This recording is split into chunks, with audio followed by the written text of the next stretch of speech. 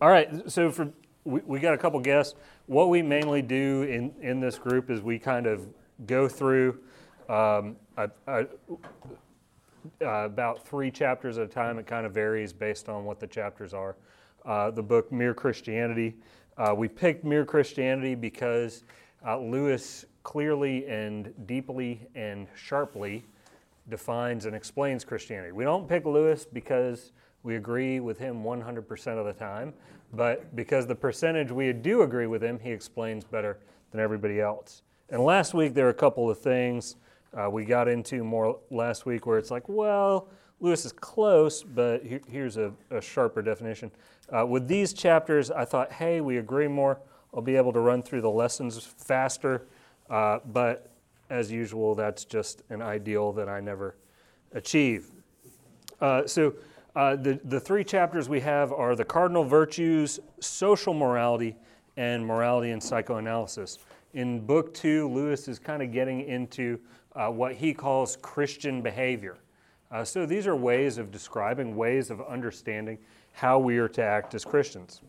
If you remember last week, the last chapter that we covered was called the 3 aspects of Christian morality or something like that. And he kind of gave us an outline of a way to broadly think about morality. And he used a ship analogy. He said, the first way we think about morality is how we treat one another, And in the ship analogy, that is, don't go crashing into anybody, don't hurt other people. Don't cause unnecessary harm to other people. What you looking for? No, Ben Levy is supposed to be up here. He wanted me to find the class for him. Well, this is where we are. I don't know where Ben is. I thought somebody was supposed to come get him, so I'm going to help him. Oh, okay. This is it. Yeah. Mulder? Mulder. Harry Tabor. These are my friends. Yeah, come on in. Have a seat, man. Mulder's from Haiti. What's your name? Mulder. How do you spell that? M-O-L-D-E-R? Mulder? Yes. Okay. We need anybody fluent in Creole to please join us back there. Oh. Where's your black one?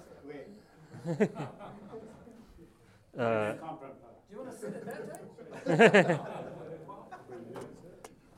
All right, so we have 3 aspects of morality. One is don't cause harm to one another. With the ship analogy, he says that's not running into one another. So the second aspect of morality is internal. The first one's kind of in relationship with others. The second one's in relationship with myself. Am I able to control myself? Am I able to be able to pursue the morality I desire? And he says this is kind of like the inner workings of a ship. He says this one's absolutely necessary to accomplishing the first. If you don't have control of your ship, even if you don't want to crash into another ship, you may anyways. And he said third has to deal with the ultimate goals of morality. What is the ultimate destination and purpose of morality? This really has to do with your view of God or other things like that. It's, okay, if there is a God, how am I rightly related to him? If there are rules or things like that that govern the universe, how am I related to them? Am I living in accordance with those things? And with the ship analogy, he says that's like picking your ultimate destination. If the goal of the ships is to sail to New York and you end up in Calcutta, then you haven't been using the relational and the power of the vehicle to accomplish the right goals. So in cardinal virtues... Can I say something? Yeah. I think I was reflecting on that because I think he just grasps it perfectly. Yeah. But, a lot of my friends who are either nominal Christians or not Christians, they would agree with that. And especially the first 2. Yeah. Like, you don't mess with other people, you don't harm other people, and you fix yourself. But they're going the wrong place. Yeah. And so even, I was thinking that's a good way I can talk to someone about that and even explain to them, because a lot of my friends would say, well, I don't need religion, or I don't need this specific religion in order to be a moral person, a good person, or whatever. And it's allowed me to kind of think past that and say, okay, that's true, I'll grant you that, but you're going in the wrong direction. Yeah, I think really, I mean, it's kind of interesting because the culture Lewis describes is very similar to our own. He says, the first one, don't cause harm to others. Everybody kind of agrees on it. That's in terms of the way our culture thinks about and expresses sexuality. That's about the only rule. Right. Is don't cause harm to others. Anything you want to do other than that, unless it causes harm to somebody else, is sexually permissible. And you don't even really have a lot of constraints on self-indulgence or perversity or things like that with the second, much less the third. What's the ultimate goal or purpose of sexuality? So I think in some realms, yeah, we can agree with 1 and 2, but the further you get, 1, everybody kind of agrees on. They might differ in terms of what is not causing harm. Then 2, you move a little more into specifics, and then 3, it's like, okay, that's where the major moral differences come up, especially between Christianity and other religions, things like that. So yeah, like you said, Lewis just explains it really, really well, really, really clearly. First chapter we're going over this week is called The Cardinal Virtues. There are 7 virtues, he says, 4 of them cardinal, and there's 3 Christian. The 3 Christian we get to later. By the way, does anybody know the 3 Christian virtues? Not yet. Yeah, that's it, Wade. Faith, hope, and love. Lewis uses a different word for love so that we don't get as confused, but he calls it charity, hope, and love. But he uses charity as a form of love. So those are the Christian ones. He dedicates whole chapters to those. Hey, Ben, come on in.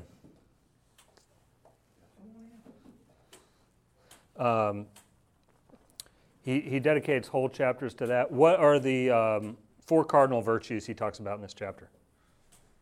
Prudence, temperature, and temperance. Yeah, temperature. Don't be hot-tempered. Yeah, prudence, temperance, justice, and fortitude. Okay, prudence. What does he call that? How does he describe it? Practical common sense. You didn't think common sense was a virtue, did you? Until you got to this chapter. There's a way I like to describe it. It's similar to Lewis. I think Lewis is using more common language.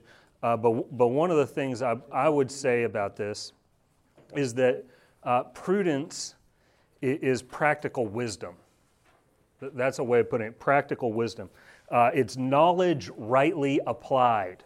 See, it's right judgment, that is having good thinking, good discernment, and then proper execution.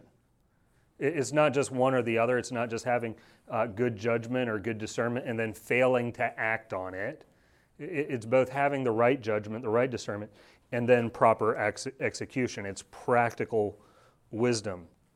For those of you who have your Bibles here, I need 2 passages looked up.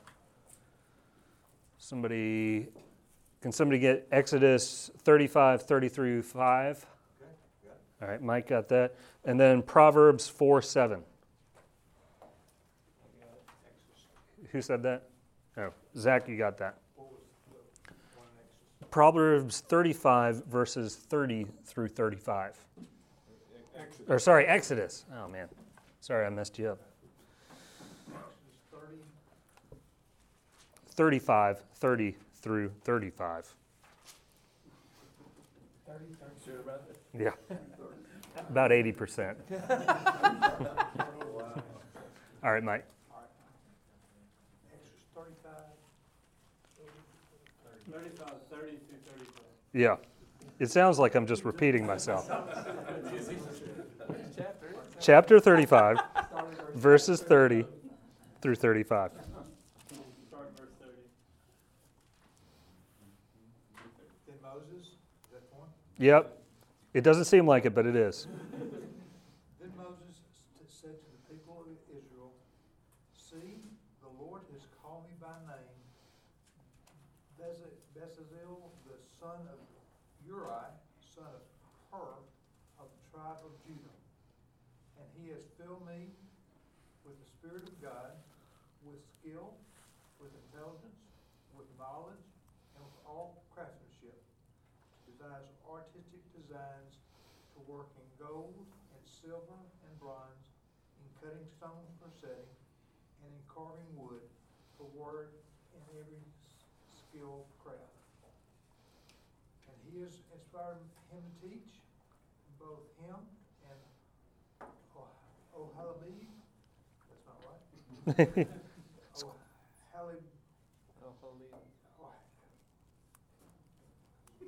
Starts with no.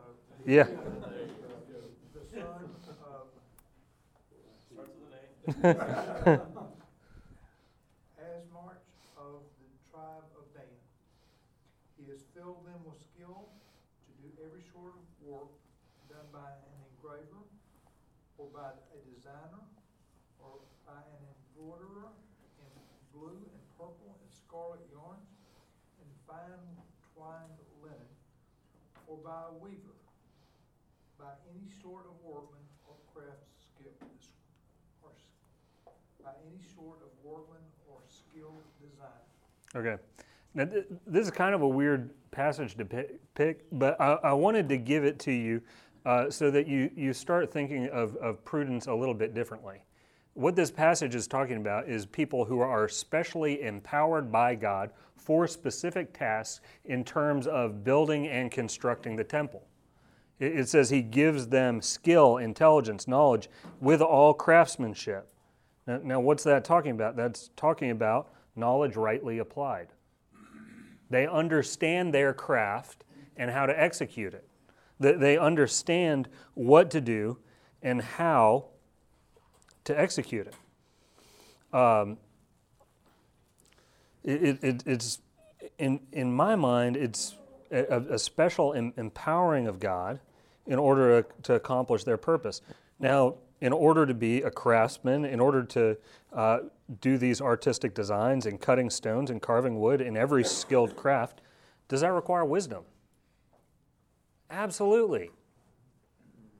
You have to not only know what to do, but be able to execute it? Yeah. By the way, I had a friend in high school.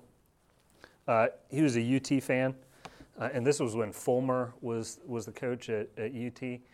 And this guy, he'd never played football before.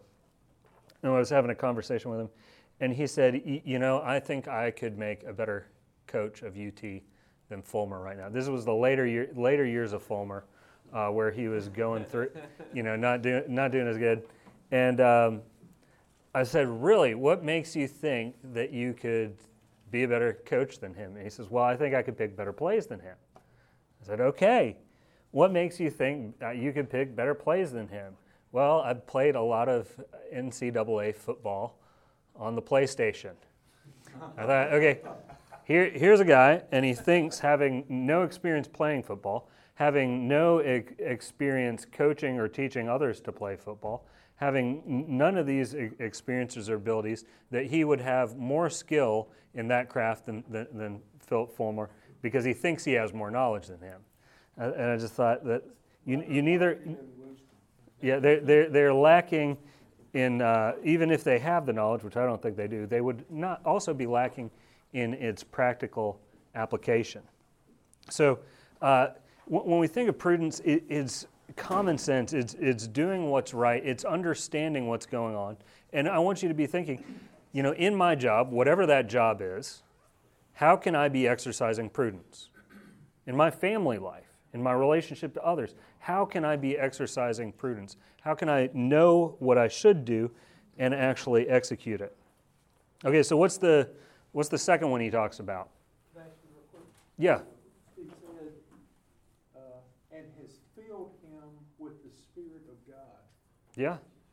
And you don't hear a lot of that in the Old Testament. And if we are believers, we are filled with the Holy Spirit. So even today in the jobs that each one of us does, whether it be on the job to get paid, or whether or not it's being a husband to your wife or being a father to your children, it's that Spirit of God that also guides us in the decisions that we're making like that. I love the fact that Ephesians 2:10 says that He has prepared beforehand good works for us to walk in them. And I believe that's at work, it's at home with your family, it's whether you're teaching Sunday school. The Spirit of God has been given us to guide and direct us in the things that we do, so that we do them according to what God has us to do, just like the Spirit of God tells this person to do his job. Absolutely. Would you agree with that? Yeah, I believe the Holy Spirit is working in us to do the works that God has prepared us beforehand to accomplish. So that is absolutely part of His work. Like all things, we need to be submitted to that and open to that. It's not automatic, but yeah. Yeah, I mean, we definitely, as believers, have been given the Holy Spirit to guide and direct us. He also says to be filled with the Spirit. So you can be somehow not filled with the Spirit. So I guess you can pray and ask for that. Yeah. Be strong in the grace that's yours in Christ Jesus. Yeah. So yeah, there's something to accessing what we have possessed and using what we've possessed. Absolutely. That it's at our disposal is, I think, what you're saying. It's just, Yeah. it's something to use in every area. Zach, you got Proverbs 4:7? Yeah. The beginning of wisdom is, acquire wisdom, and with all you're acquiring, get understanding. Do y'all ever think about that verse? The beginning of wisdom is getting wisdom. I mean, doesn't that seem a little bit redundant? Yeah. Like, in order to get wisdom, you need to get wisdom. It seems a little bit redundant, but the more you think about it, the more you meditate on it, the more true it is. In education, do we have any teachers in here? Got a couple. Okay, in teaching, what is one of the biggest things that a student has to learn in order to be able to succeed in any other class or any other skill? How to learn. But which particular? Read. Yeah, if students don't learn to read, what happens to them? Fall behind, quit, and graduate. They get, in Memphis, they get forced through the system and graduate, but, yeah,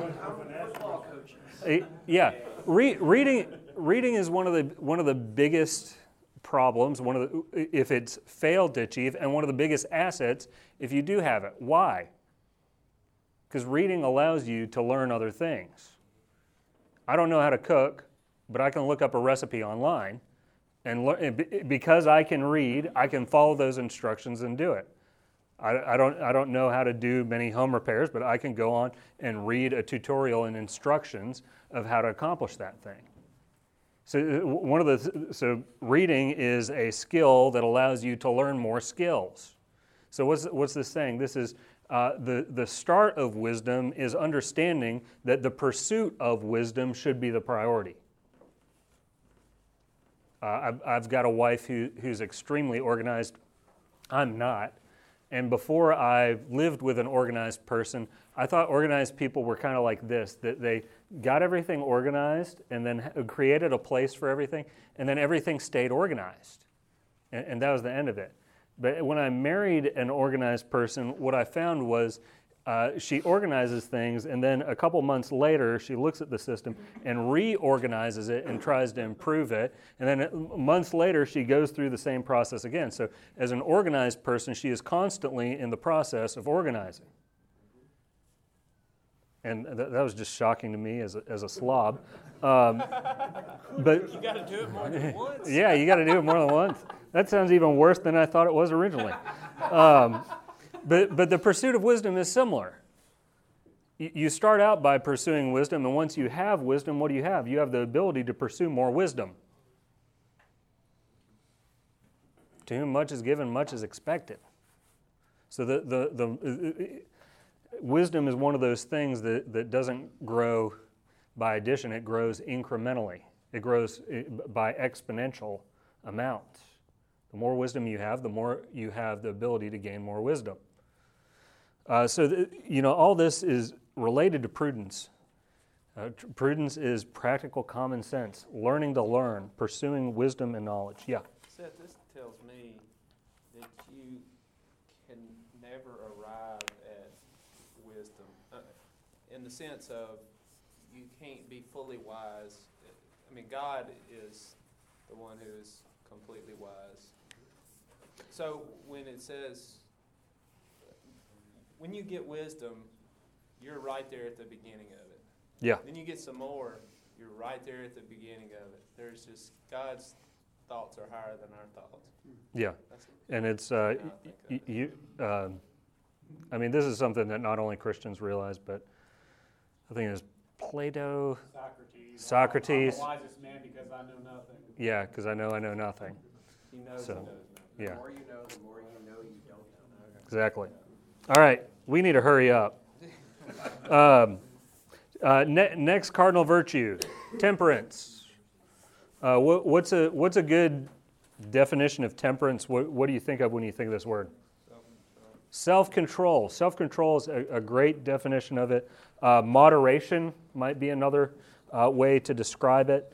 By the way, total abstinence and total indulgence can be forms of being controlled by something. You get what I'm saying?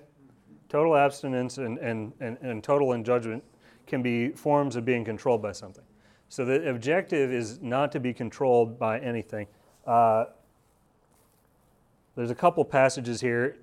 Let's just look at Philippians 4:5. If you take notes, you can also look up Proverbs 25:16 as well as. Well, let's look up the second one. Let's look at Philippians 4:5 first. Can I get a volunteer to read that? All right, thanks, Jordan. And then someone else look up Proverbs 25:27 through 28. Can I get a volunteer? Can I get a witness? Thanks, Wade.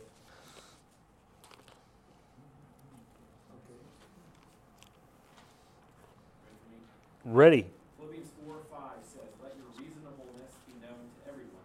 The Lord is at hand." Yeah. I think about that verse, it's like, what do you need to be known by? Your reasonableness. You're not an extremist. You're not a fanatic. You're reasonable. You're temperate. All right, Proverbs 25:27 through 28. It is not good to eat much honey, nor is it glorious to seek one's own glory. A man without self-control is like a city broken into and left without walls. Boom. Now, this is kind of an interesting combination of things, isn't it? Proverbs 27 through 28 says, "It is not good for a man to eat much honey." What's that talking about? Overindulgence, gluttony, which is the opposite of temperance, right? So, but what's the second half of that thing say? Nor is it glorious to seek one's own glory. So that's dealing with two levels of indulgence. One is on the physical, material level.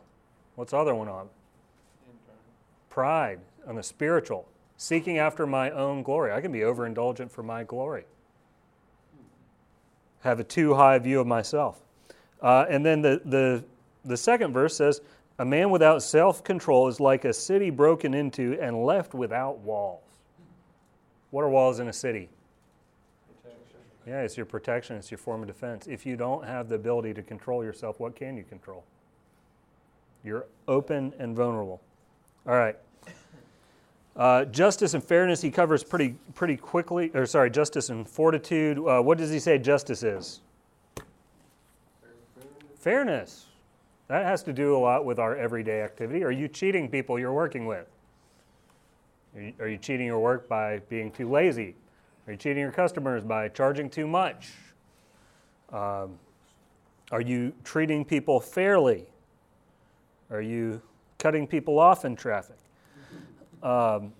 Justice doesn't just have to do with court systems. It's how are we interacting with people? Are we treating them fairly? Are we treating them well? Are we treating them with respect? Fortitude.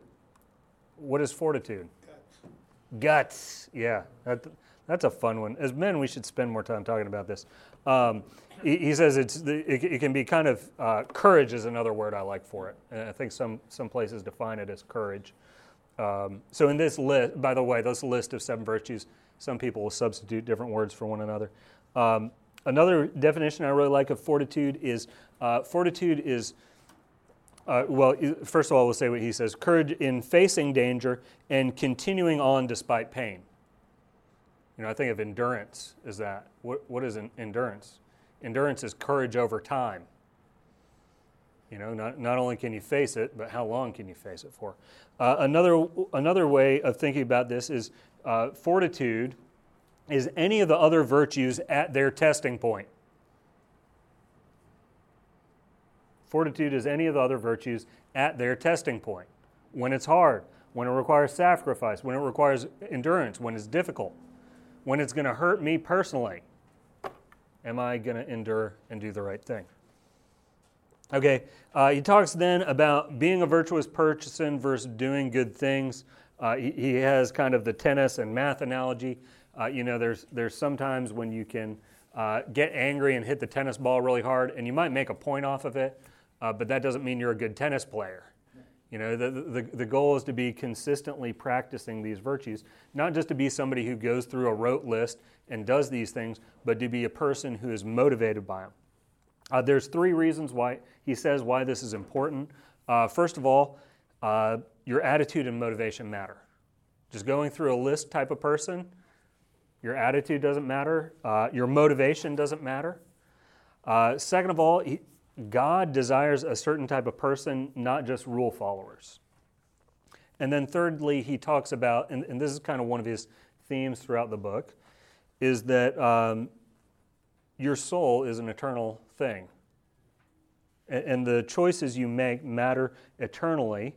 And you're gradually becoming a person who can either enjoy heaven or someone for whom heaven would be something that would be intolerable.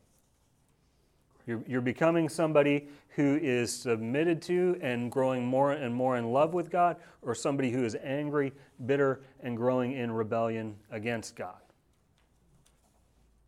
You're becoming somebody for whom the holiness of God will be a delight or a terror.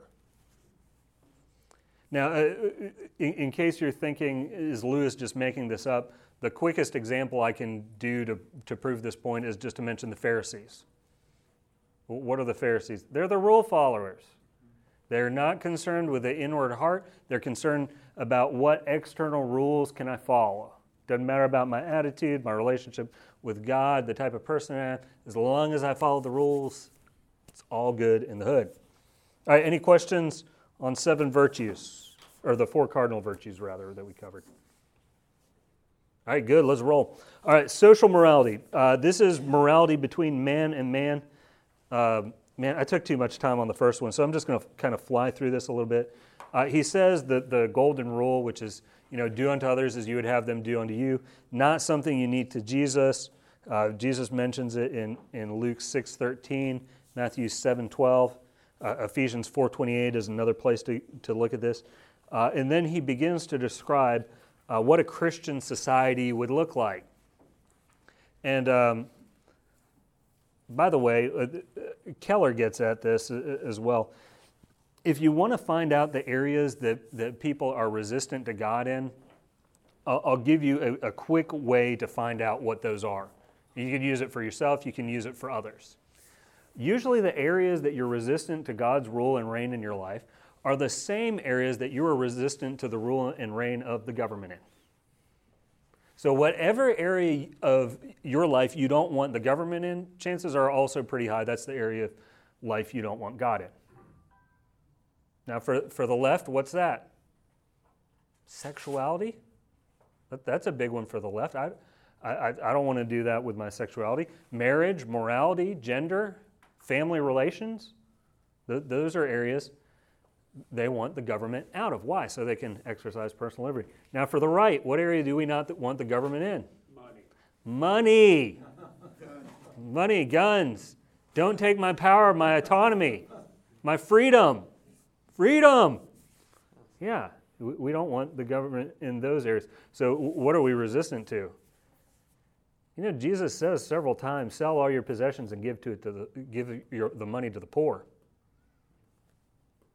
Do we like those passages? Not really. The early church practiced it too.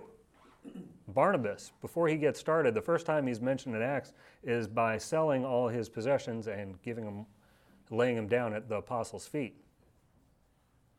So in this chapter, Lewis deals a lot with some of the economic implications of Christianity. What does it mean?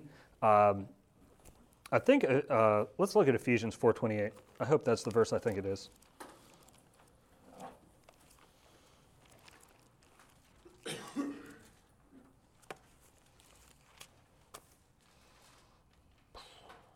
Yeah. All right, I'm just going to read it for time's sake. Let the thief no longer steal, but rather let him labor, doing honest work with his own hands, so that he may have something to share with anyone in need. Okay, why does it say the thief should no longer steal? So he can share. Yeah, first of all, to provide for himself.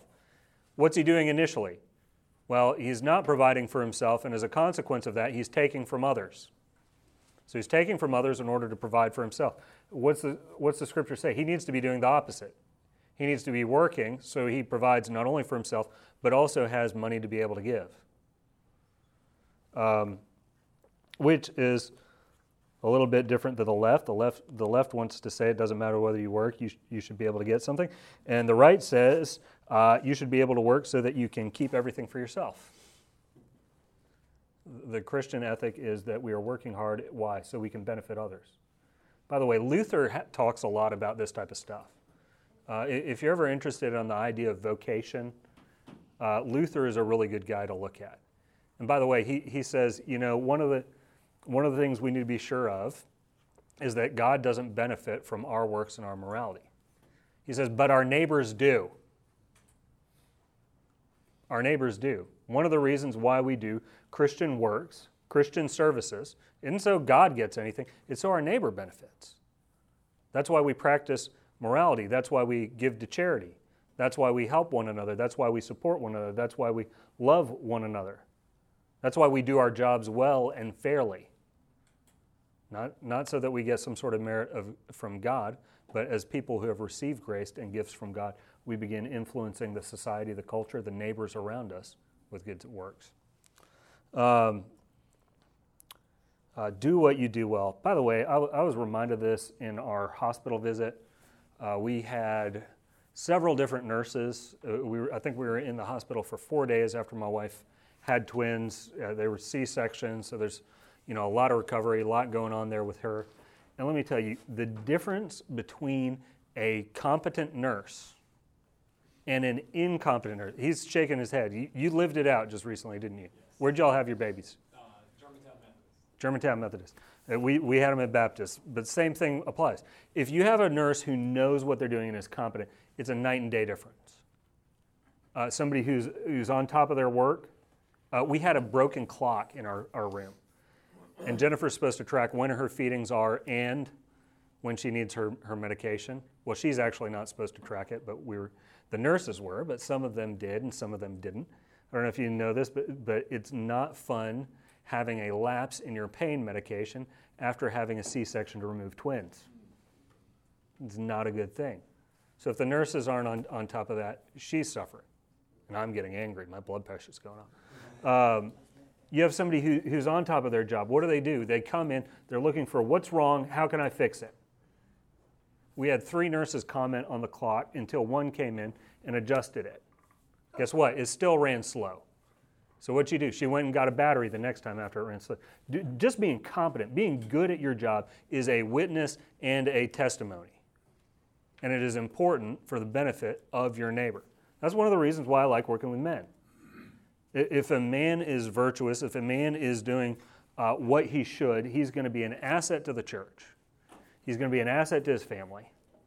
And he's going to be an asset in the workplace and society in general. Guess what? If men are not doing well, if their inward man is being corrupted, if their morality is being deteriorated, they're going to cause damage in the church. They're going to cause damage in the home and the family. They're going to cause damage in the workplace. That's why I love working with men. I think you're a linchpin. You are important. You are vital.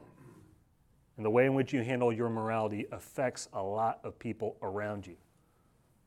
This whole idea of godliness, we aren't talking about abstract, unimportant things. These are deeply practical, these are deeply personal, and they're deeply important.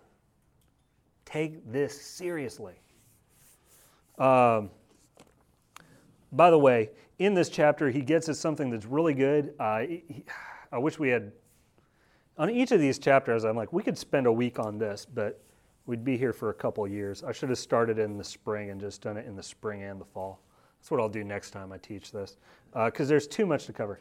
He says one of the dangers we have when encountering Jesus is trying to find bits that we like and then just only look at those and then kind of ignoring the other parts that make us feel uncomfortable.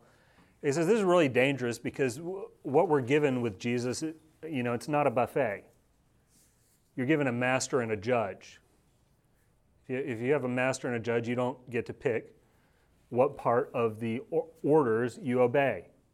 You don't get to pick what part of the sentence or the judgment you like. Now, those are things that are imposed upon you. Lastly, he talks about morality and psychoanalysis. I'm always so late. I steal from y'all's group time. I apologize. I need to get better at my vocation. Morality and psychoanalysis. He says, I think psychoanalysis, when Lewis is writing, this is kind of the heyday of psychoanalysis, and Freud and all those guys were still having a big influence. And he says there's kind of two aspects of moral choice. All right? Anybody know what the two aspects are? Well, okay, one is the act of choosing. I've got a moral decision. I've got to decide. What do I do? He says the other thing that goes on is the various influencing factors that occur whenever I make a choice. So when I'm making a decision, there's these desires, there's these emotions, there's these impulses within me that are fighting, that are quarreling, that are clashing, that are pulling different directions, leading me to the various decisions. And he says, morality really mainly deals with that first question of what do you choose? And is it the right thing or the wrong thing? He says psychoanalysis kind of deals with the second. What are the things that are influencing you? He gives the great example of three guys going to war, and one is a perfectly normal person, has no psychoanalytical problems. And so for him, it's just a moral choice. He said for the two other guys, maybe they have an irrational fear, and that irrational fear is impairing their judgments. And they both get cured. And one says, oh man, I'm so glad I'm cured of that. Now I can protect myself better. I can hide when courage is necessary. I can get out of the way. I can get away from the real danger. And the other one says, okay, I'm so glad that I'm cured of that irrational behavior. Now I can do my country proud. I can act bravely in the face of danger. And I can do what I came here to do. The choice is different. And one of the things he says is, as people, we can really only see really number one. That is the decision somebody makes. We don't see the impulses that are pulling against them. I mean, one of the ways I think about this is, I want to make sure I don't speak. I don't think I've ever done illegal drugs. That's not that impressive in my life. I have only been offered illegal drugs once in my life. It was by somebody sitting in a car across a parking lot who I didn't know. So me accomplishing that isn't that impressive. Now, if there's somebody else who grew up in a drug-riddled home, maybe even were offered and given drugs by their parents, and they later on, after doing many, many drugs, become drug-free, which is more impressive. That. But they used more drugs than me. It didn't matter. They had different external circumstances, different psychoanalytical or situational pressures on them to accomplish that. So he says, number one, this keeps us from judging people. And then he says, secondly, this helps us focus on what we need to focus on, which is the inward part of us that is making the choices. He says, that inward part of us that makes choices is either gradually moving into something that is better and better and better, or it's gradually moving and turning into something that is worse and worse and worse by the decisions it makes. He says the chooser in us is either turning into something heavenly or hellish. And one of the ideas that supports this, that I'll just touch on briefly, is that obeying God always has a restorative effect. If you want to be a whole person, the route is through obedience and submission to God. Sin has a disintegrating effect. What happens after you sin? You start feeling shame. You start thinking, I'm a bad person. It affects your relationship with yourself. It starts affecting your relationship with God. Oh man, I'm not going to be good enough. I'm not going to be righteous enough. It starts affecting your relationship with others. You start getting mad if people start learning the truth about you and what's really going on. Or you get angry at them for little things that just annoy you. You start hiding yourself because you don't want people to know who you really are because of all the bad decisions and things you've made. It makes us less and less connected to God, to ourselves, to others. It has a disintegrating effect. I believe Jesus is the most whole person who's ever lived. He's rightly connected to God, to himself, and to others. If you want to be whole, if you want to pursue those things, focus on making right choices in a right relationship with God. All right, that's all I got. Any questions, thoughts, comments, real quick before we jump into group discussion? I want to read the last paragraph, our last sentence in this section. Go for it. Good people know about both good and evil. Bad people do not know about either. That's the right thing. Yeah. Yeah, I like his analogy for that too. He says if you're doing math and you're doing math wrong, you don't realize where the mistakes are in your equation. It's only once you get things right that you can see right mathematics and wrong mathematics.